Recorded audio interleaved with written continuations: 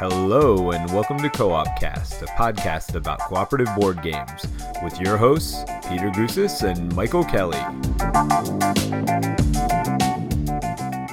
Hi, I'm Peter, and today I'm here with no one. Now don't worry, we're not changing Co-op Cast format, and we are still going to stay on schedule. We will be releasing episodes every other Sunday, but I figured I'd give you a little bonus content in between episodes.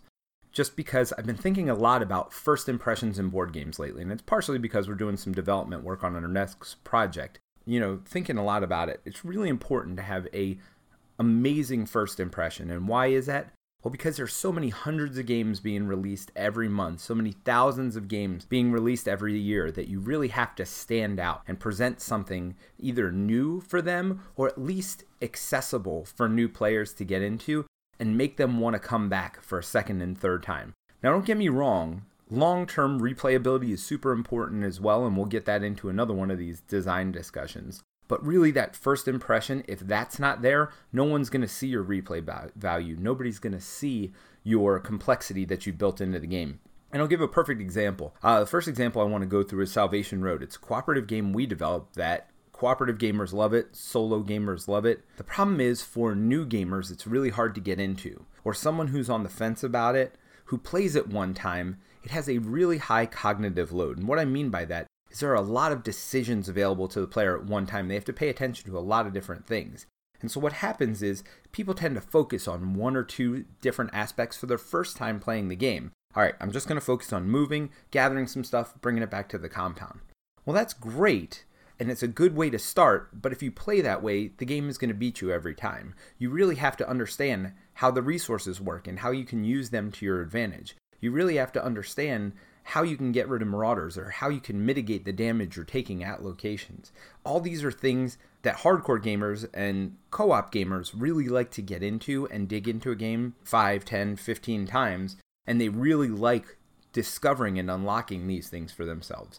But if we had introduced things slower, I think more casual gamers would have gotten into the game and really built in complexity with the game. And let me give another example, is Pandemic Legacy. I think it does it perfectly.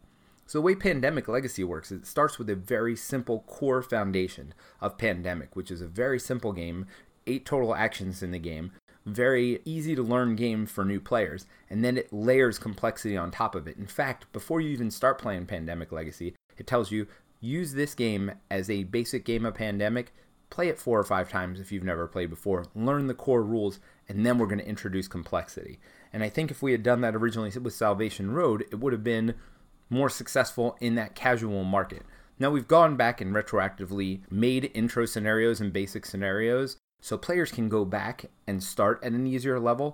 But what we found is that players don't necessarily like to go back and reduce the difficulty. So you almost need to really start at a baseline difficulty and increase difficulty from there. So that first impression, again, if a new player is playing Salvation Road for the first time and they don't have that experience they were looking for, they're not necessarily going to go back, dig deeper, and try to find new strategies to beat it. They may just give up on it and move on to the next game.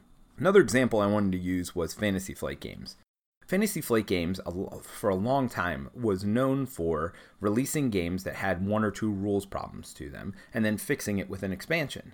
Now, the market has changed a little bit. There's a lot of other games that come out, and I don't think Fantasy Flight does this anymore, but one thing they still do is they come out with games like Mansions of Madness, which is a great game, but does have limited replayability to it. You can only play it 5 or 6 times, because they want each of those experiences to be unique and really drag you into the theme.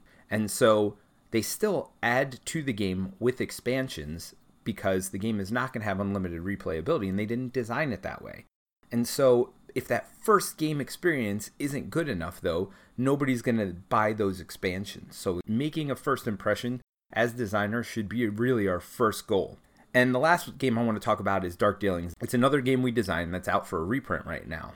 And what we decided to do for the reprint is actually update the rules to make the game more friendly for first-time players. So the game did very well, obviously, or it doesn't get a reprint, right? That's number one. So if your game never does well, you never really get a chance to fix it. So make sure it's good the first time you make it. And Dark Dealings is a great game, and people love it the way it is.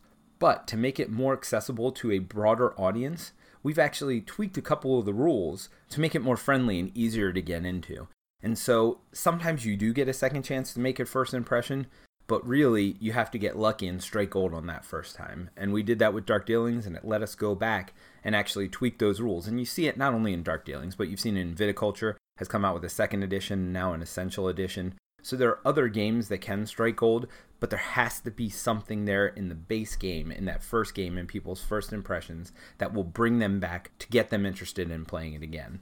Well, anyway, thanks for listening to me ramble for a couple of minutes here. Hopefully you guys enjoyed that. If not, we will be back to our normal content next week. So thanks for listening to another episode of Co-op Cast, Design Discussion.